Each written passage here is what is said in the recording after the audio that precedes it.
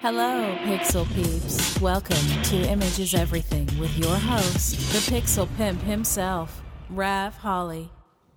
Hello, everybody, and welcome to the second episode of Image is Everything. I'm your host, Rav Holly, and this episode we're going to be touching base on what it takes to grow your social media network. Is it really worth it? Is it worth the time to invest to work and network through social media? Some of you have got Facebook pages. Probably all of you got Facebook pages. Most of you probably have Instagram, and even a few of you are going to have Twitter, and you're going to be active on at least one or two and maybe even three, like myself. I've been on social media, a little background on myself. I've been on social media since 2004, I believe. I was the original beta tester for the original MySpace. Most people don't know, but the original MySpace started out as a music site. It actually wasn't even geared or open to the public. It was basically for people that were in the music industry. And in Dallas, I was actually doing a lot of music photography back in those days. I shot the house band at Cowboys in Arlington, some of you may know from the Dallas area. So I actually even worked with Gary Kyle, some of the local bands there in Dallas, and so I was privy to the MySpace when it first launched. I heard about it right away, and so I signed up for it and got an invite and was able to be a beta tester for the original MySpace, and that is how I started on social media. And I was doing web design back in those days on my own accord, and I just gotten started with it, and I was learning this. The web was all pretty much brand new back. Well, no, the web started back. I got on the web about 94. So 2004, my skill set was already pretty on par when it came to web design. So what I did was, since MySpace was open source and you could actually manipulate your code, kind of like Blogger and some of the other open source stuff that's out there, you could take and you can manipulate your code and you could basically design your MySpace page to be pretty much any way you wanted it by rewriting the code or just putting a banner, a header for your banner and so forth. And so that's what I did, and I ended up building a pretty decent looking MySpace page, and it was all by my own design. It was all my own colors, and it got a lot of attention on MySpace because people wanted to know how to do that. So I started getting a lot of inquiries on people asking me to design their MySpace page. And there was a few other people doing that, and they were charging $250, and I started charging like $150, and I ended up getting a lot of inquiries and doing a lot of MySpace pages for some certain people, and friends of mine, I would do it for cheaper and stuff like that. But I ended up growing my MySpace page to where I had over 10,000 followers, I guess, on MySpace, and I pretty much learned to play the social media game through MySpace. I kind of paid attention to what people were doing. They were getting attention, and I watched some of the more popular celebrity pages, some of the pages that were a little bit more controversial, and I just kind of mixed my own style in there as a photographer to try to get some attention for my own page, because at the time, I was just a married father of two boys living in the suburbs of Dallas, and basically I was a nobody. I was just really getting my name out there in the Dallas area as a photographer and just bringing that on and just really getting my business up and running as a photographer. I was doing a lot of things, but those things were shooting sidelines at children's sporting events and things like that. But I was really wanting to make a name for myself in Dallas as a photographer, and I was at the pristine time to do that. So what I did is I really used MySpace to really help jumpstart my career and help get my name out there. And at the time, there was a girl on MySpace that I communicated with. Her name was Shannon, and I communicated with her a lot. And she was a local girl, but she was in a lot of the social circles, so she knew a lot of people, and she always knew a lot of events that were going on. And I was a huge mixed martial arts fan at that time, really, really big into the mixed martial arts. So it just happened that they were actually having an event in Dallas, and Tito Ortiz from Teen Punishment and a guy that she was actually, I'm not sure if her and Kim Pavia were actually dating, but I know that they were kind of an item there for that event. And so she had kind of put me in touch with Ken, who was actually he was a manager for some mixed martial artists, like Rico Rodriguez and a few other mixed martial artists at the time. Rico used to be the UFC heavyweight champion back in the day. And so Ken and I kind of friended each other on MySpace, and then he kind of, I guess, was looking at what I was doing on MySpace, and he liked how I designed my MySpace, and he had asked me how I did that and asked me if I could do it for him, which I did, and did it for his assistant, GT Torres. And he ended up hitting me up. I was actually in the process of, at the end of a long 18-year relationship and marriage, and that was all coming to an end. So I was looking at restarting my life, basically, as a single guy. And I'd already leased a loft at the American Beauty Mill in Dallas and paid my deposit and was already ready to move in when Ken hit me up on MySpace and said that he was looking to really take his management system for mixed martial artists to the next level and really make a large business out of it. And he was naming it MMA agents, and he needed somebody to take the pictures for the fighters and the sponsors. And he also wanted me to help him do initial design for the initial website for MMA agents. And basically offered me a job to move out to Huntington Beach, California, and help out with that.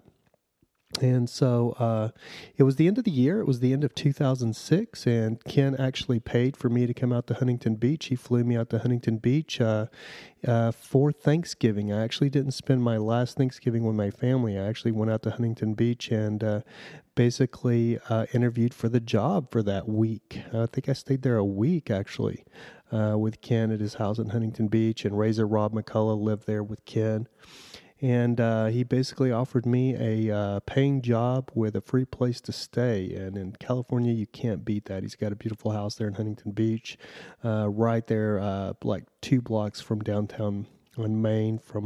It's a block over from Main, so it's just right there. I mean, downtown Huntington Beach is right there. You're literally a 5-minute walk from the pier.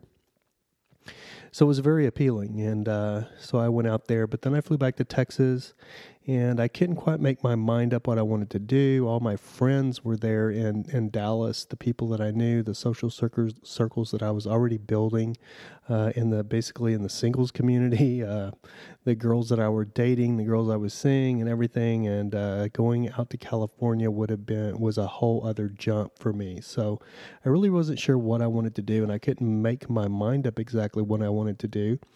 And in April, Ken sent me a message and asked me, he said, "Hey man, I need you. Why don't you pack your crap and come on out here?"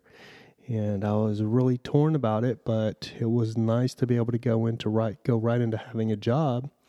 And he was paying to move me out to California, so you can't really pass on a deal like that. So I basically packed everything up and hit the road and drove to California, drove to Huntington Beach. It took me about 2 or 3 days to get there, and then I started working for Ken and started working the social media for MMA agents. I built a MySpace page for MMA agents, and I promoted that. I also promoted my own MySpace page and helped out with my buddy Razor Rob's page. From time to time, he didn't need much help. Razor was pretty good at social media himself. Ken was actually a social media guru himself, so they really didn't need much help in their social media, just the design with it. And I worked on my social media, growing my social media, and then in 2009, you had Twitter pop up, and or may have been earlier than that. I think I joined Twitter in 2009, I'm pretty sure, and I'd actually had another Twitter page maybe in 2008 or when Twitter very first started. I created a page, but I didn't really get Twitter right away, and I was pretty much still stuck with MySpace at that time, even though MySpace was on its way out and Facebook was just now taking off. I tried to stay with MySpace. I was a loyal MySpace. I've still, to this day, don't care that much for Facebook. I use it because it's a necessity. But as far as Facebook itself, I really can't stand it. But when you do what we do and you work for yourself, it is a necessity, and you really do have to have it. I don't use the Messenger. I've got a post up on my Facebook page now that debating about that. I don't care for their Messenger and the way that they, if they wanted to, they can access your camera and they can access your speaker and stuff on your phone. And to me, that's just a little bit overboard. It's a lot overboard, actually. That just turns me off to their whole idea, and that they're, basically farming your information and selling it. It's a little bit, it's way too intrusive, really. I really like Twitter a lot. Twitter is just kind of like, there's a Twitter police, but this, compared to like Facebook, forget about it. You know what I mean? It's just kind of like, it's chaos, kind of like the web was back in the 90s. You can just kind of do whatever you want to, and I like that. It's kind of the open range for, cowboys that want to just get out there on the internet and do whatever they want to do. Unlike Facebook, which is for family and kids and everything else. So I really like Twitter a lot. I don't spend as much time on Twitter as I used to, but I really do like Twitter. And I've built up a decent following on Twitter of about 42,000 people. And I just got a message from my buddy Mateo with Vicious Canids asking me like what he could do to get his Twitter page started. So I'm going to address that right here. Or actually he asked me what he could do to get more Twitter followers. So I'm going to address that right here and tell you what I think and how you can actually build your Twitter following. And number one, and to be completely honest with you, to build your Twitter following today is not easy at all. When Twitter first started, it was really easy to get people to follow you. Basically, all you had to do was go follow them, and they would see that you followed them, and they would follow you back. That doesn't happen anymore. You can go follow 1,000 people, and out of that 1,000 people, maybe 10 will follow you back. Used to, you could go follow 1,000 people, and out of that 1,000 people, about 750 would follow you back. So basically what you would do is delete the other 300 that didn't follow you. And then you would follow 1,000 more. And so on, so on, so on. And so I used to do that. And they used to limit it, or I think maybe they still do. It used to be limited to about 200, I think, or 250, meaning that you could only follow 250 people at a time. So I used to have a software. I don't remember what it was called. TweetDeck, maybe? I think maybe TweetDeck. I don't remember what it was called. I still have one on my iPad that I use. And basically what it does is you can go in there and you can just literally, you can look at somebody. And this is another thing you do. You find people on your Twitter that do the same thing you do that have a decent following. Because people that are with the same interest will actually do what they will follow you because you have something in common. So if you're a comedian and you don't want to go out there and look for a bunch of a director that directs dark dramas and try to get his followers to follow you, that's probably not going to happen because they're all into the dark dramas. So what you would do is find another comedian that's on your level or actually better than you are, or higher marketability than you have. So let's say if you've got 5,000 Twitter followers and they've got 15,000 Twitter followers, you basically just go farm their Twitter followers. You go find you open up who follows them and you just start following their followers.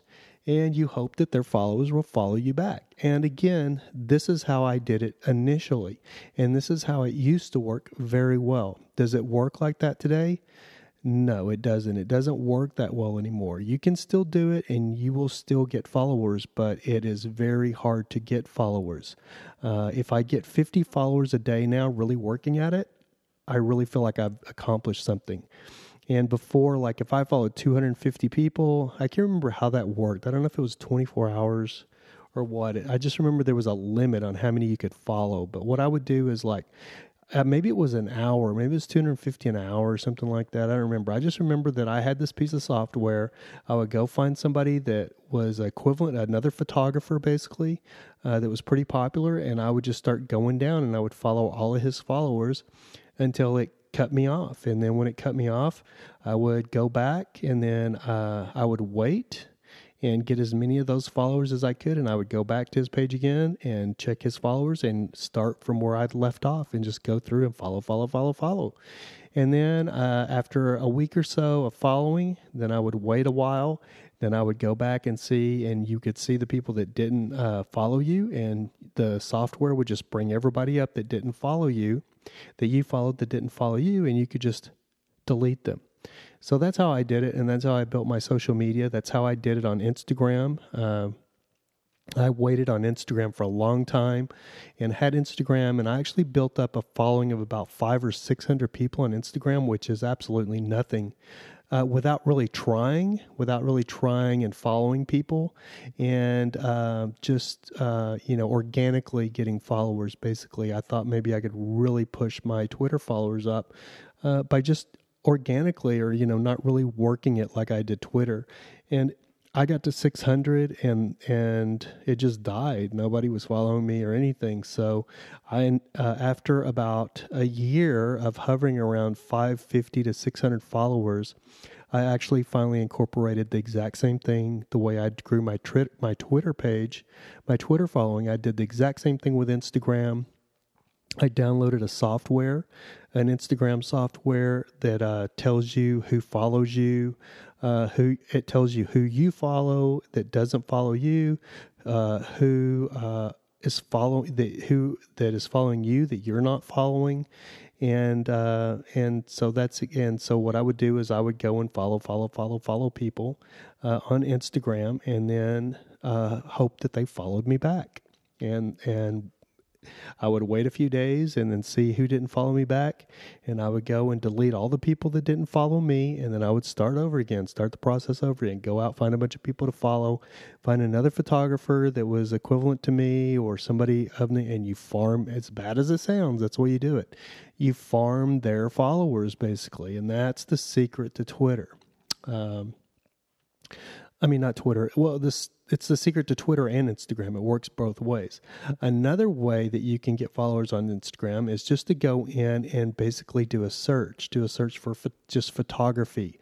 Do a search for whatever your hobby is or whatever you're into. If it's classic cars, go in and do classic car search. And if your Instagram is all about classic cars, let's say I have a 66 Mustang, which is not my Instagram is about my photography, which my whole life is. But let's say, for instance, you have a classic car or a classic vintage motorcycle page or something, and you're trying to build your Instagram followers. You're trying to build up your following. What you can do is go into the search place where you would search for somebody's name or where you would search for a genre. You type in, let's say, vintage motorcycles. So you'll get all of these pages that pop up that are centered around vintage motorcycles. And what you do is you go into these people's pages, or it'll bring up all of these pictures of the top vintage motorcycles or whatever. And so those vintage motorcycles will be on people's pages that are probably into vintage motorcycles. So what you could do is just start liking the little heart. All you do is go through and like those pictures on certain pages that kind of are equivalent of yours. You go into these pages, you click on the people's pictures, and you like them without even necessarily following them. And a lot of times they will come in, check your page out, and follow you back. So another thing is I can tell you, you really have to keep it on the level. You have to be on level with your social media. So for instance, if I consider myself medium level. There's a hierarchy in photography of the upper echelon photographers, like Joel Grimes, Chase Jarvis, all of those really popular photographers out there right now in the social media spectrum. Let's see, who else do you have? You have Joel Grimes. I'm trying to think of some more. You got, let's see, Peter Hurley, probably the top headshot photographer in the nation right now. Scott Kelby with Kelby Training Center, and the one and only Joe McNally. Those guys are social media gurus, and they're actually photography gurus that have been in the game. I know Joe, and Joe's been in the game a lot longer than I have. I think Scott and Peter pretty much about the same amount of time I have. I think I'm about the same equivalent. But those guys I still, Chase Jarvis, Peter Hurley, Scott Kelby, Joe McNally, Joe Grimes. I know Joe's been in the game for a long, long time, longer than I have. But those guys are your upper echelon right now, probably the top photographers, especially on social media. And then you have medium photographers like me that hasn't reached that level, but I'm still striving for it. And then you have lower photographers. So basically, what I can tell you is going to those. I've actually had some correspondence with Chase Jarvis. I can say that. But I've posted on Joe Grimes and going and trying to have any correspondence or anything with those upper echelon photographers, you're not going to have any luck as far as probably getting them to follow you back. This goes with celebrities or goes with anyone. If you get on Twitter or you get on Instagram and you go and start finding the upper echelon of everything and following them, you're going to have absolutely probably no luck at all. But if you go and find a group of budding photographers that are just getting into the game, that have a lot of questions about photography, and you start following them and you look at their photography and you can see where they're at, and they're basically where you are when you started, you start following them, and then they look at your stuff and go, wow, this is like where I want to be. So you'll have a lot of luck getting them to follow you back. So, and I would imagine that would work with anything. I don't care if you're a DJ, a print artist, or a painter, or whatever you do. But so if you're brand new to the game, you're going to have a hard time growing your social media circle unless you just go into groups, find forums where there's other people just starting out like you are, and then you can all mutually follow each other. But as far as growing a huge following, it's going to be hard until you establish yourself, until you establish your work. So, you got to have your website. You got to have all of your ducks in a row. You got to have a website. You got to have a blog, even a YouTube channel. I mean, the more stuff you have out there on the internet to establish yourself, the more legit you're going to look. I see a lot of good bands, for instance. Let's take bands, for instance. I see a lot of good bands, for instance, that they're very good bands, they're very good musicians, and they have no social media presence. They don't have Instagram, they don't have really anything. And there's 4 or 5 people in a band, and they can't even establish their social media. Number one, it's probably because they want to pay somebody, they want a PR agent, or they want somebody to be working their social media platform for them. But man, when you're starting out and when you're on your own, you have to work that stuff yourself. Do I think social media is important? I think social media is important for growing your name. I have gotten a lot of business through social media, but social media, if you just depend on social media to survive, you will starve. Social media is not the end all when it comes to business. A lot of your, let's take LA for instance, a lot of your top LA photographers and videographers that are directing music videos and doing this and doing that, they pay absolutely very little attention to their social media. I know several amazing photographers and amazing videographers that direct high-end music videos for like Jennifer Lopez, the Pussycat Dolls, and things like that. I know those guys, and their social media, some of them, it's not even listed on their website. And you ask, well, how can that be? Well, it's because in LA, the way the upper echelon works with a lot of the talent or the photographers and videographers and stuff in LA is they actually, just like a movie star or like a band, they actually have an agent. They actually work with an agency, and the agency is a booking agency. So the agency actually books a majority of their work, and the agency actually takes a commission off the work that they book for the artist. A lot of people don't like that. A lot of people want to be solo, want to be freelance, want to be in command of their own destiny. But I can tell you in LA, I've been trying for 3 or 4 years to get with an agency, because that's the real way you make it, because the agencies are the ones that are booking the higher upper echelon clients. They're the ones that are booking the Vanity Fair spreads. They're the ones that are booking commercials for like Ford and Chevy and GM and Toyota, Harley Davidson. So getting with an agency is key. Can you make it without an agency? Yes, you can, but it's going to be a struggle, and you really would have to have a decent name for yourself. I guess probably one photographer that I think, I'm not sure if he's killing it, but he looks like he's doing pretty well. I know he's shooting a lot of professional athletes. I know he shoots a jewelry line that's, I believe, is maybe, and it's tied to Harley Davidson motorcycles, and that's Mr. Jay Bartlett. And if you look at his Instagram, he's doing a lot of high-end photography with a medium format guy. I can't even think. I'm a Hasselblad fan myself, but he uses a what is the name of the camera he uses? Phase 1. He uses a Phase 1 medium format system, and he does a lot of high-end clients, and he does a lot of high-end work. And as a photographer in LA, that's what it takes to survive, is a lot of high-end work, because things are expensive. Studio space is expensive. So the hustle and the grind is always there, and you've always got to be on top of it. So when you work, or when you're with an agency and the agency's booking your work, you do not have to work your social media near as hard or pay near as much attention to it unless you're just a media whore. Like myself, I have not been able to get with an agency. I've interviewed with ArtMix, which is probably the top agency in LA, and the East Coast in New York. It's one of the top photography agencies in the world, actually. And they do everything from the Breitling campaign to tons and tons of stuff. And they have some of the most talented photographers on the face of the planet actually are under their umbrella.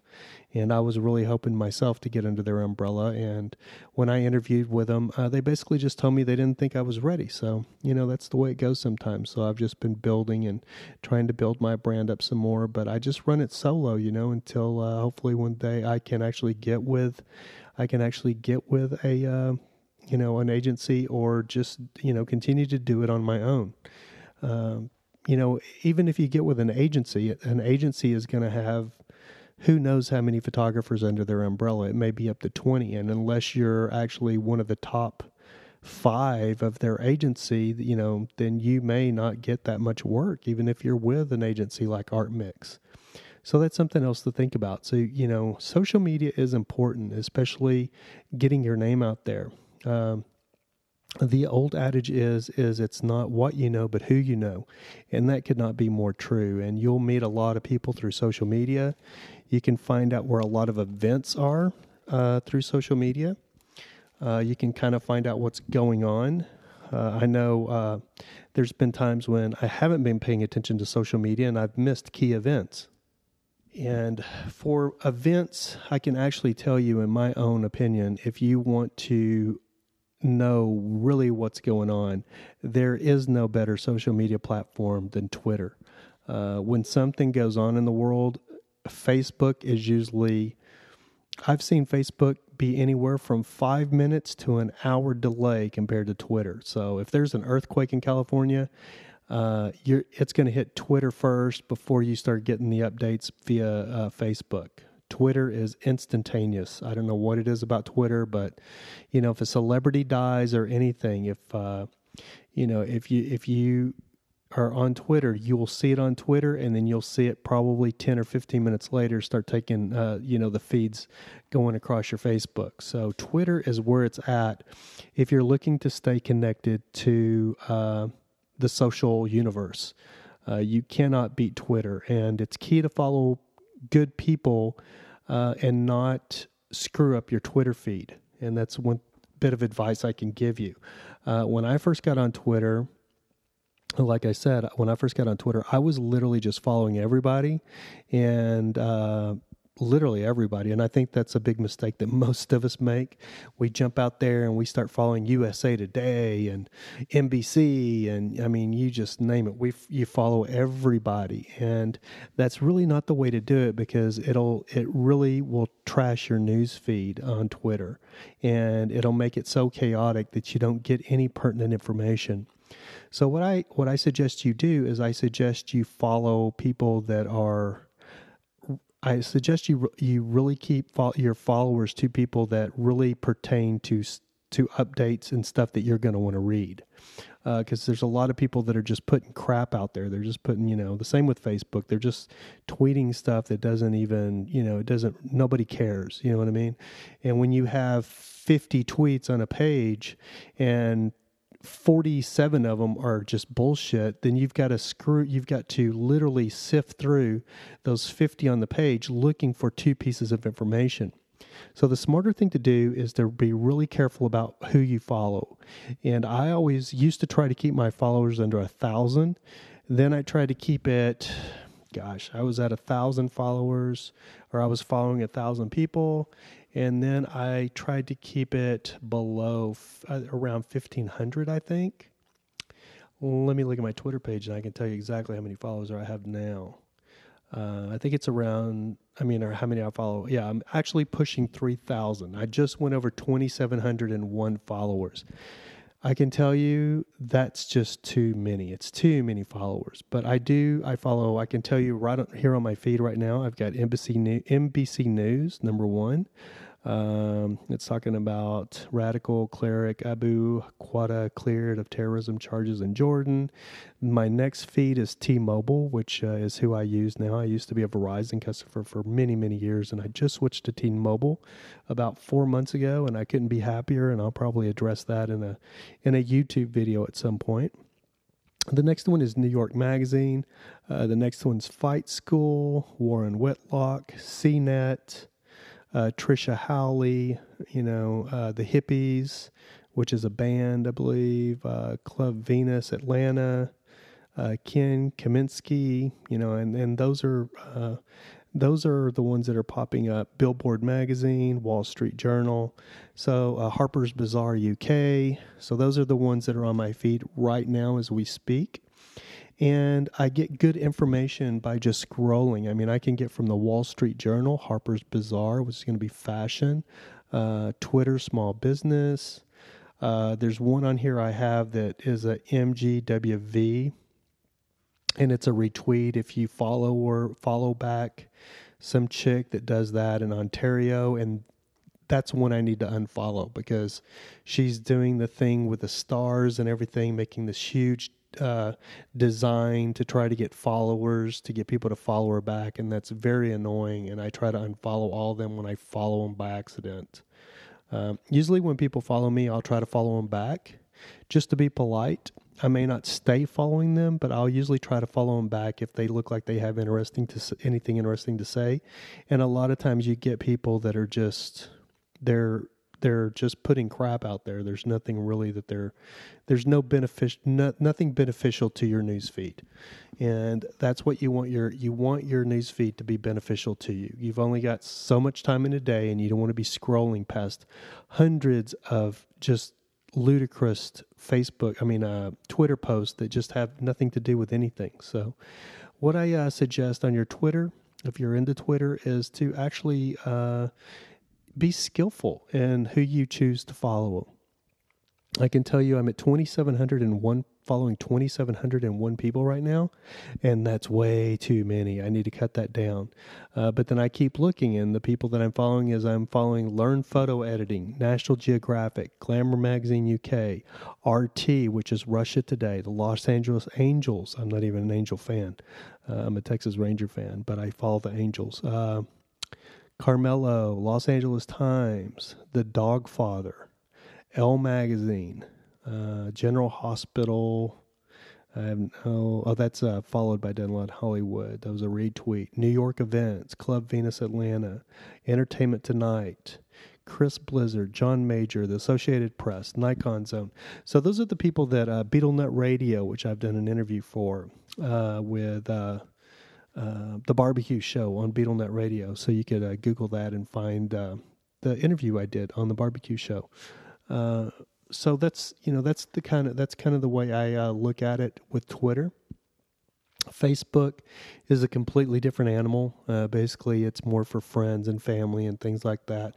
You can actually get banned, or you can get in trouble on Facebook for following people on Facebook that you are sending friend requests. I'm not I'm sorry, not followers, but sending friend requests to people on Facebook. So it's really not a great, Facebook is not a great networking platform for business. Their business pages, they really do suck. I've got one. I've got about 1,800 people that have liked my business page. And I can tell you, as compared to the old MySpace, Facebook doesn't touch the old MySpace when it comes to networking. The closest site out there to the old MySpace when it comes to meeting other business people in business circles and clients, picking up clients, is Twitter. Now, I've gotten probably more clients off of Facebook, but because it's just people that I know and it's word of mouth and it's personal friends that have told other friends, and they've contacted me via Facebook.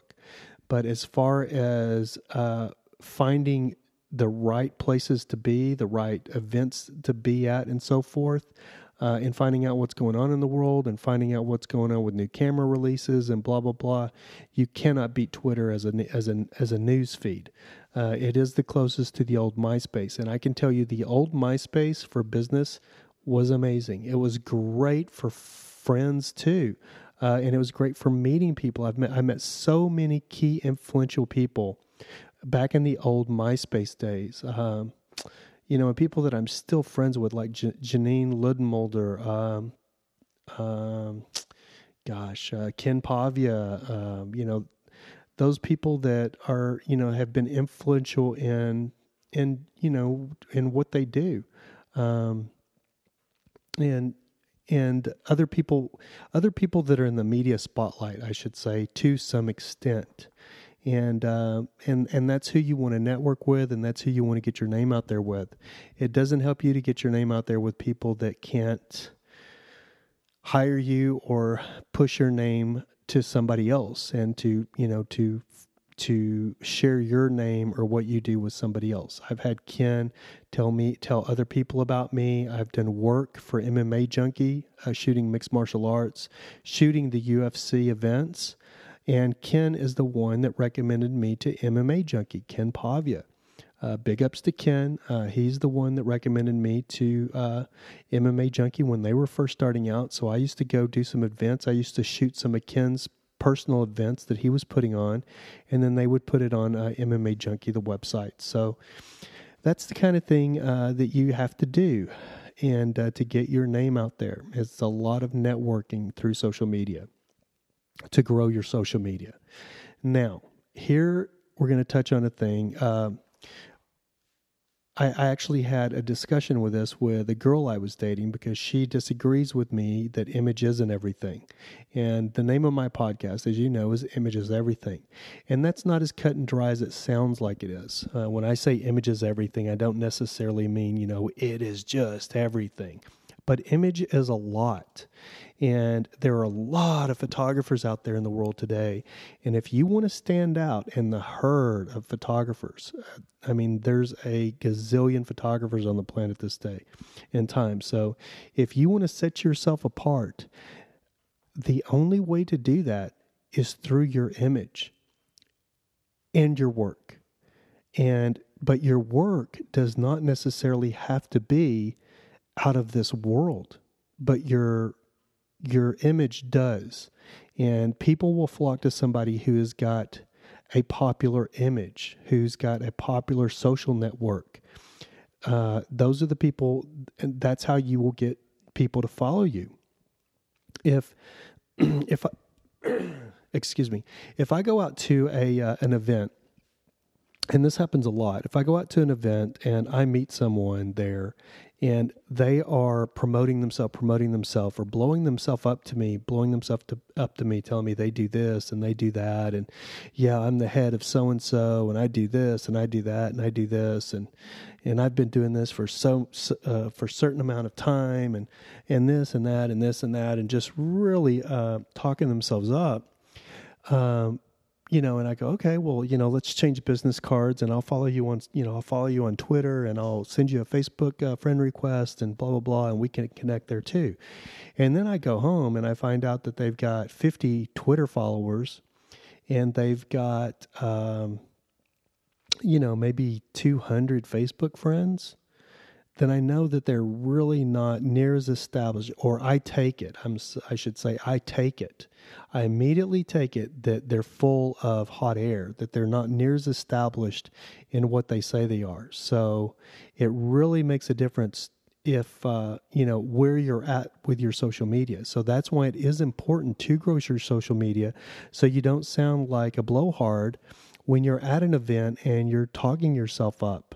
A lot of times I don't even talk myself up at events. I just, I listen to everybody else, but I pass out my business cards and then I just let it go. I let my numbers speak for themselves because I've been doing this for a long time. And I've figured out key ways to make it work for me. And hopefully some of my pointers tonight will work for you as well. But back to your image. During the MySpace days, I watched, I'm not going to lie to you, I watched some of the porn stars on MySpace. I watched some of the DJs on MySpace, and there was, and some of the rock stars on MySpace. There was some, like Dirt Nasty. He was a good one.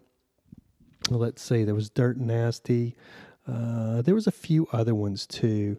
There was the guy that dressed up like a girl, that he's like a girl. He's got pink hair and stuff. I can't remember what his name was, but he had a huge Facebook a MySpace following. And, and then you had let's see, who else did you have that was really big on MySpace? Oh, you had, Tila Tequila on MySpace. You had, Dane Cook on MySpace. A bunch of those guys. Joe Rogan, I watched him when he first came into MySpace.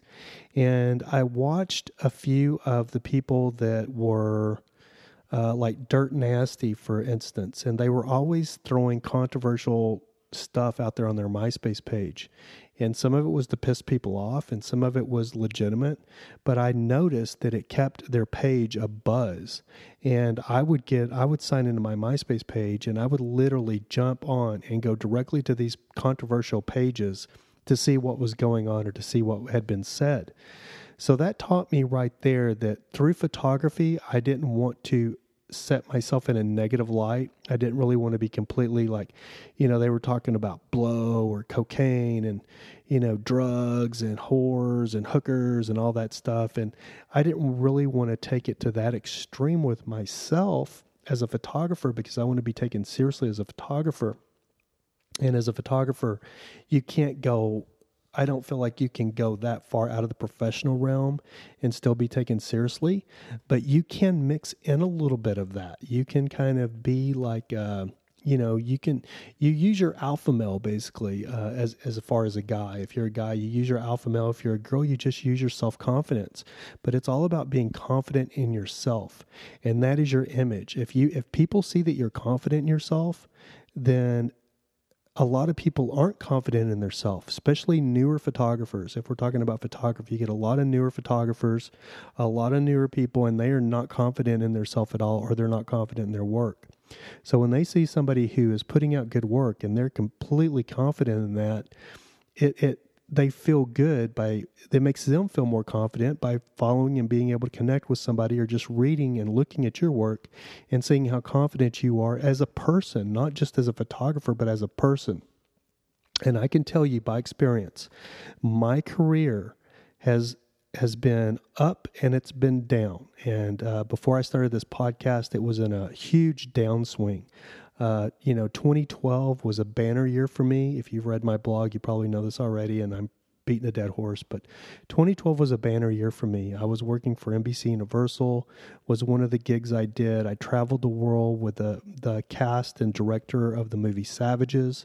I'm not going to name drop because I don't want to get called out on being a douche for name dropping, but you can go and you can Google the movie Savages and you can see who directed it and you can see who starred in it. And I can tell you, 5 or 6 of the key stars in that movie I've sat and had dinner with, I've had drinks with, and I've traveled all over Europe and everything with. And on private airplanes, no commercial planes, all on private airplanes, private jets, all over the world. And so I really felt like I was on top of the world. And as you can imagine, my confidence level was through the roof. And it was through the roof to the point where you lose yourself a little bit in it. You know, you watch, you know, these young celebrities like Justin Bieber start out as a good Christian kid and then just kind of lose himself and go off the rails. And that's very easy to do when you have a lot of high what is the word I'm looking for? When you have a lot of power people in your power circle, and they are complimenting you continuously and telling you how good you are, and it really inflates your ego, and it really puts you on a power to where you are overconfident, basically, and nothing can bring you down, you feel like. Unfortunately, nothing lasts forever, you know. Right now, if you're out there and things are good for you, take a minute, you know, and look in the mirror and thank the heavens, because it won't last. You know, there's downturns and there's upturns. You know, even celebrities. You see celebrities, they're doing great, and then all of a sudden they're getting a divorce or they're in bankruptcy, or you know. So life can throw you curveballs for anybody. I mean, I don't care if you're, you know, if you're on a level like Bill Gates and you're you're a billionaire. You know, Bill Gates still has things that happen in his life that are very troubling and you know, very hard to deal with. We all go through it. So back to image, I'm rambling a little bit, but back to image, what I'm saying is when you're confident, people will notice that, and people follow confidence. When you radiate confidence, people understand it. They get it, and they're drawn to it. That's the word I'm looking for. They're drawn to confident people. So when you're really confident, you're going to draw a lot of people. And when you're putting things out there through your social media that shows how confident you are, people are drawn to that. Now, there's a lot of people out there that are doing the same thing you are, that probably don't think you're near as good as you think you are. So they're going to be very turned off, and they're going to be your whole little row of haters, or your little what's it called? Your little pit of haters or whatever. And that's okay too, because at least they'll be talking about you, as long as, you know, it's the old adage, I guess, any publicity's good publicity or whatever. I've actually learned that's not true, because I've had some really bad publicity, and it kind of knocked the wind out of my sails. So I don't actually agree with that analogy, because I think some bad publicity can be really bad for your career. And I've kind of went through that, and I think that's probably why I had such a downturn in my career. And I can tell you that even if it wasn't necessarily the publicity that really rocked my career, it was the publicity and my worrying about what it was going to do. And it basically robbed me of my confidence. And so that's the point I was talking about earlier. And when I lose my confidence, my career just plummets. If anything, if I'm the Rock of Gibraltar, but all of a sudden something hits me and it's like a pick and it knocks a big chunk off, and I'm worried continuously about that chunk that's missing, and I lose my confidence, my career spirals downward.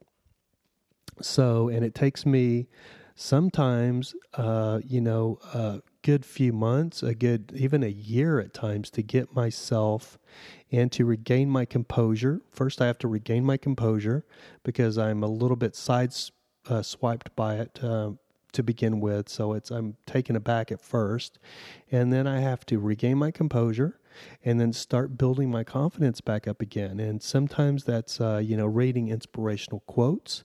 Sometimes that's looking at YouTube videos of photographers that I admire and what they're doing, and reading their blogs and reading the things that they've been to, because, I've been broke as a joke, and I've had, lots of money in the bank that I could go out and buy a classic car and pay cash for it, and then buy a Harley Davidson motorcycle, just a few months before that, and pay cash for it. So I've been on a couple of different spectrums. I've never been what I consider wealthy, but I've been very, very high middle class, I guess you could say. I've been very comfortable at times, and then I've been completely broke as a joke and just trying to survive. So I've been on both ends of the spectrum, and I know where that's at. And I can tell you, when you don't have a lot of money in your bank account, it's very hard to be confident in yourself and be confident in what you're doing and be confident in your career. But it takes confidence to keep everything going and to keep everything on an upswing instead of a downswing. So you really have to be confident in yourself, confident in your work, and confident in what you can do and what you're doing.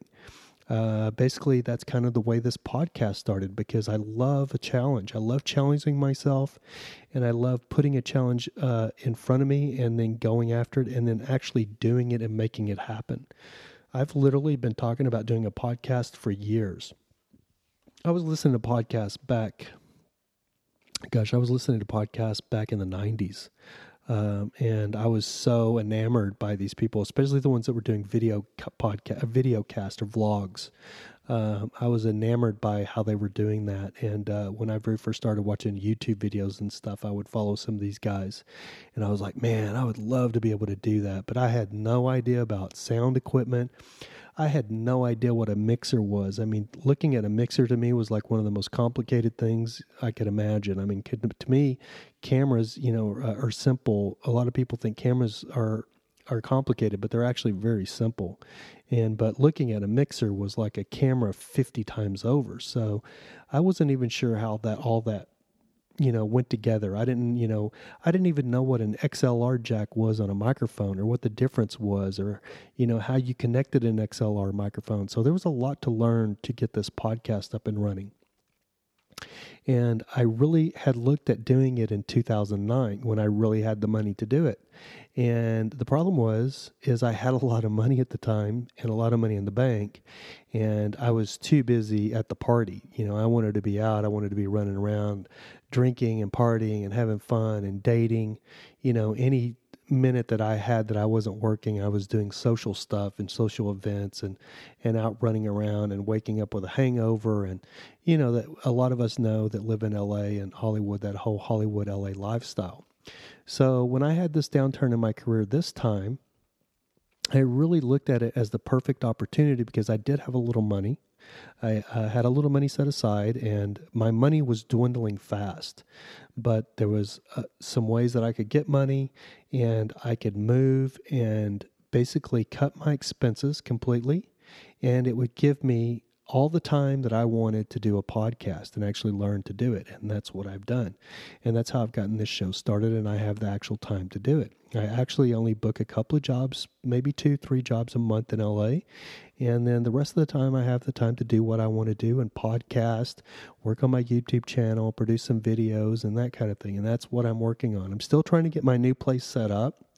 I have a script that I'm doing a video shoot with my partner Corey Molina for his Safety Source company on Thursday and Friday in LA for Verizon, and his mother, who owns the company, sent me the script 4 days ago, and I haven't been able to print the script out because I can't find my printer paper. And I live in Joshua Tree now, and I'm a ways from town. I'm out on a 5-acre place. I have 5 acres and a little house, and I can't just drop everything. There's no Best Buy to run to, basically, is what I'm saying. So I literally went out today and spent the time to dig through boxes until I finally found my printer paper so I could finally get this script printed out.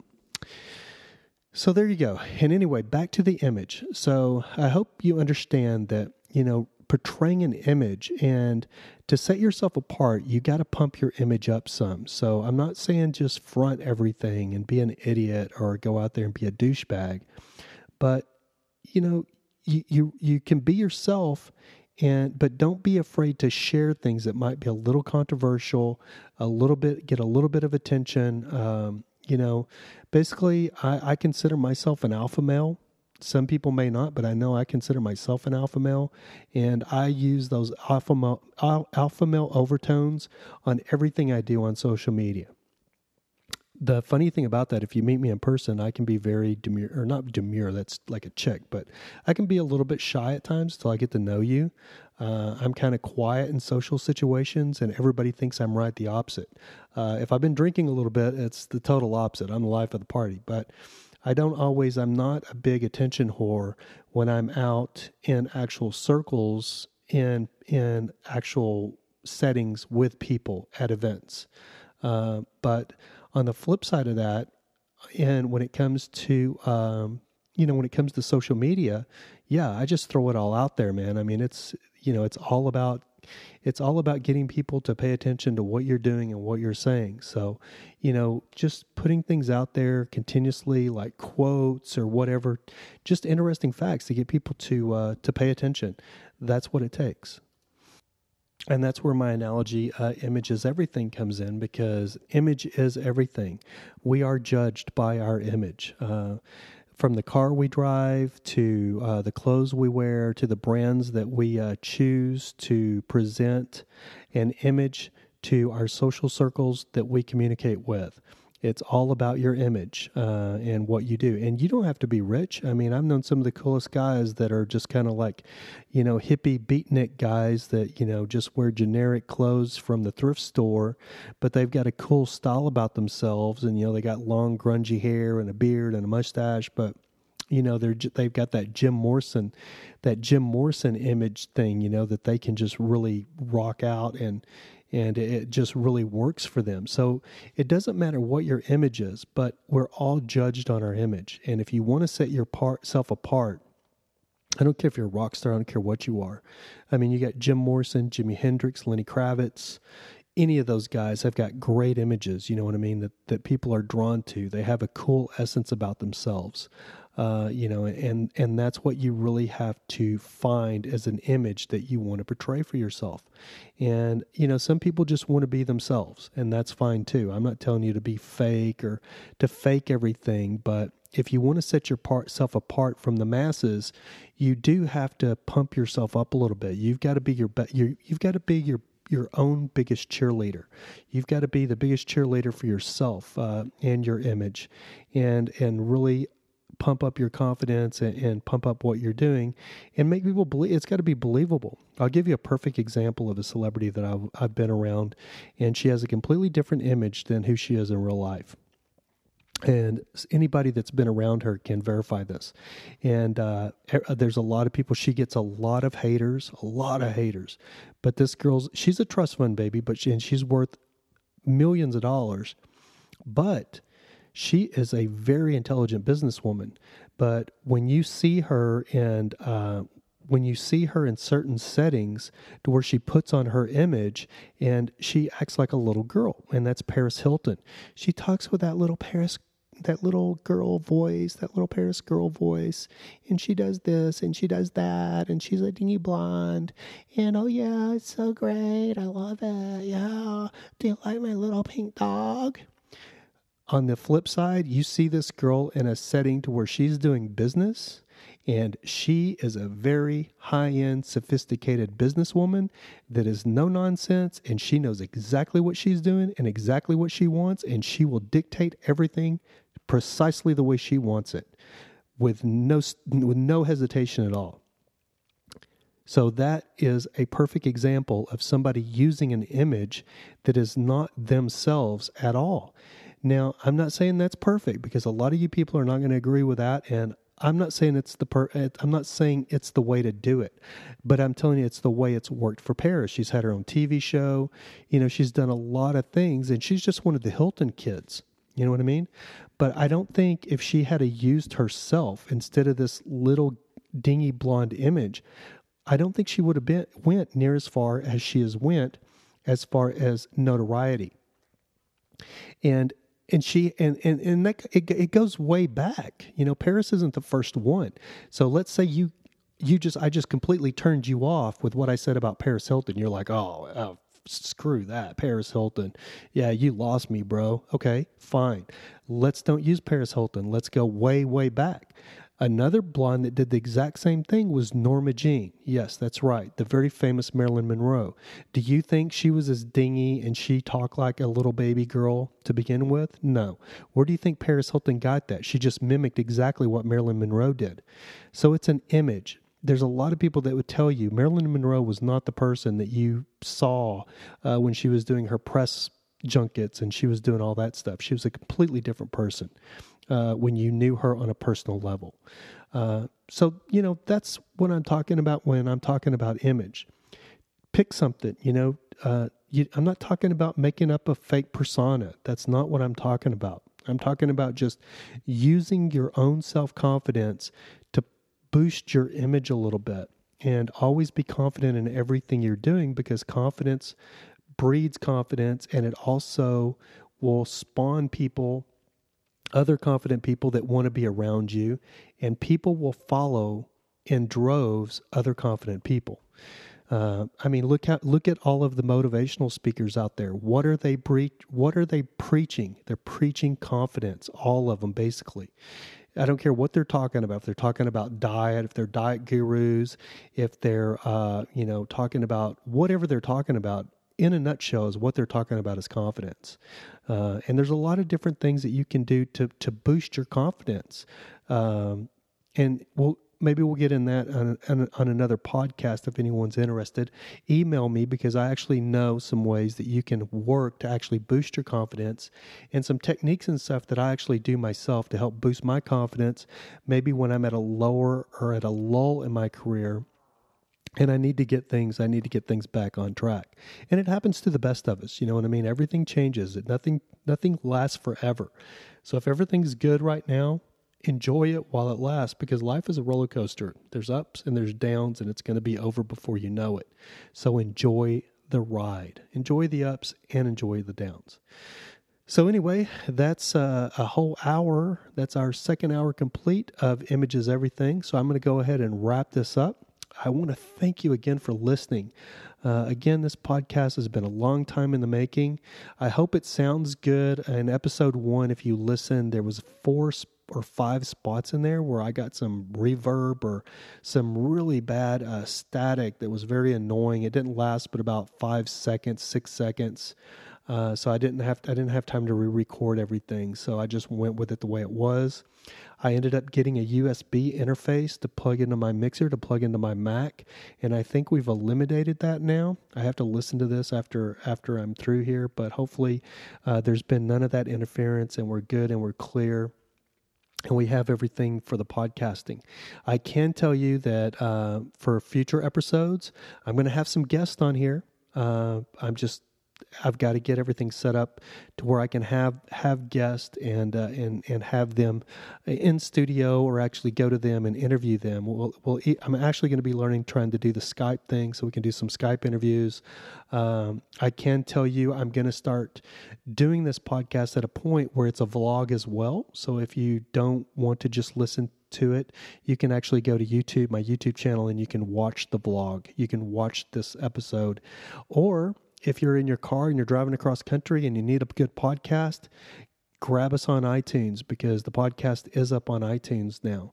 And hopefully it'll be on Stitcher Radio really soon. But if you want to download it, if you got an iPhone or, even a Droid and you want to download it from the iTunes store, we are on iTunes now. Hooray! Yeah, I didn't know how we would get that done, but we finally got it done. I want to give a shout out to my buddy Jose, from his podcast, Hooray for Jose. I've known Jose for a long time. I met him through a mutual friend, and he had me on his show, and looking at his setup really inspired me to get my setup going. And I can tell you I've got a really nice big mic coming, and all of my arms and stuff for my microphones, my mic arms and everything. And those are the last things that I'm waiting on as far as doing the vlogging. When I start recording, we're going to set some cameras up and start recording this as a vlog. And anytime we have a guest, it'll be a vlog that'll go up on the YouTube channel. So anyway, we're about 3 minutes over. I try to keep this podcast to right at about an hour. So we're running about 3 minutes over. So I'm going to go ahead and wrap this up. I want to tell you to please visit my website at ravholly.com. That's RAVHOLLY.com. Please follow me on Twitter. And if you follow me on Twitter, please, and you listen to this episode, please tweet me. Let me know what you think, and I'll be sure to tweet you back. And if I'm not following you, let me know you're listening to my podcast, and I will follow you on Twitter if you send me a tweet. So again, that's at Rav Holly, RAVHOLLY.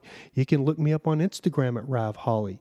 You can look me up on Google Plus at Rav Holly. You can check out my YouTube channel, Rav Holly. at Rav Photos on YouTube. Be sure to subscribe to my YouTube channel. There's going to be a lot of videos coming on YouTube with me doing some equipment reviews, talking about what kinds of photography equipment I use, what kind of strobes, what kind of tripods, the difference between tripods. What's the difference between a photography tripod and a video tripod? Little things like that are the things that are going to be coming up in future episodes and future videos on the YouTube channel. So we're running at 5 minutes over now. 4 minutes and 39 seconds. So I'm going to wrap this up, guys. Look for episode 3 next Thursday. I'm going to be trying to do a podcast every Thursday, so it'll be up every Thursday. So next Thursday will be the 3rd episode of Images Everything. So I'm signing off here. Have a great day, great night, whatever time it is you're listening. And thank you again so much for listening. This concludes episode 2 of Images Everything. Bye-bye, guys.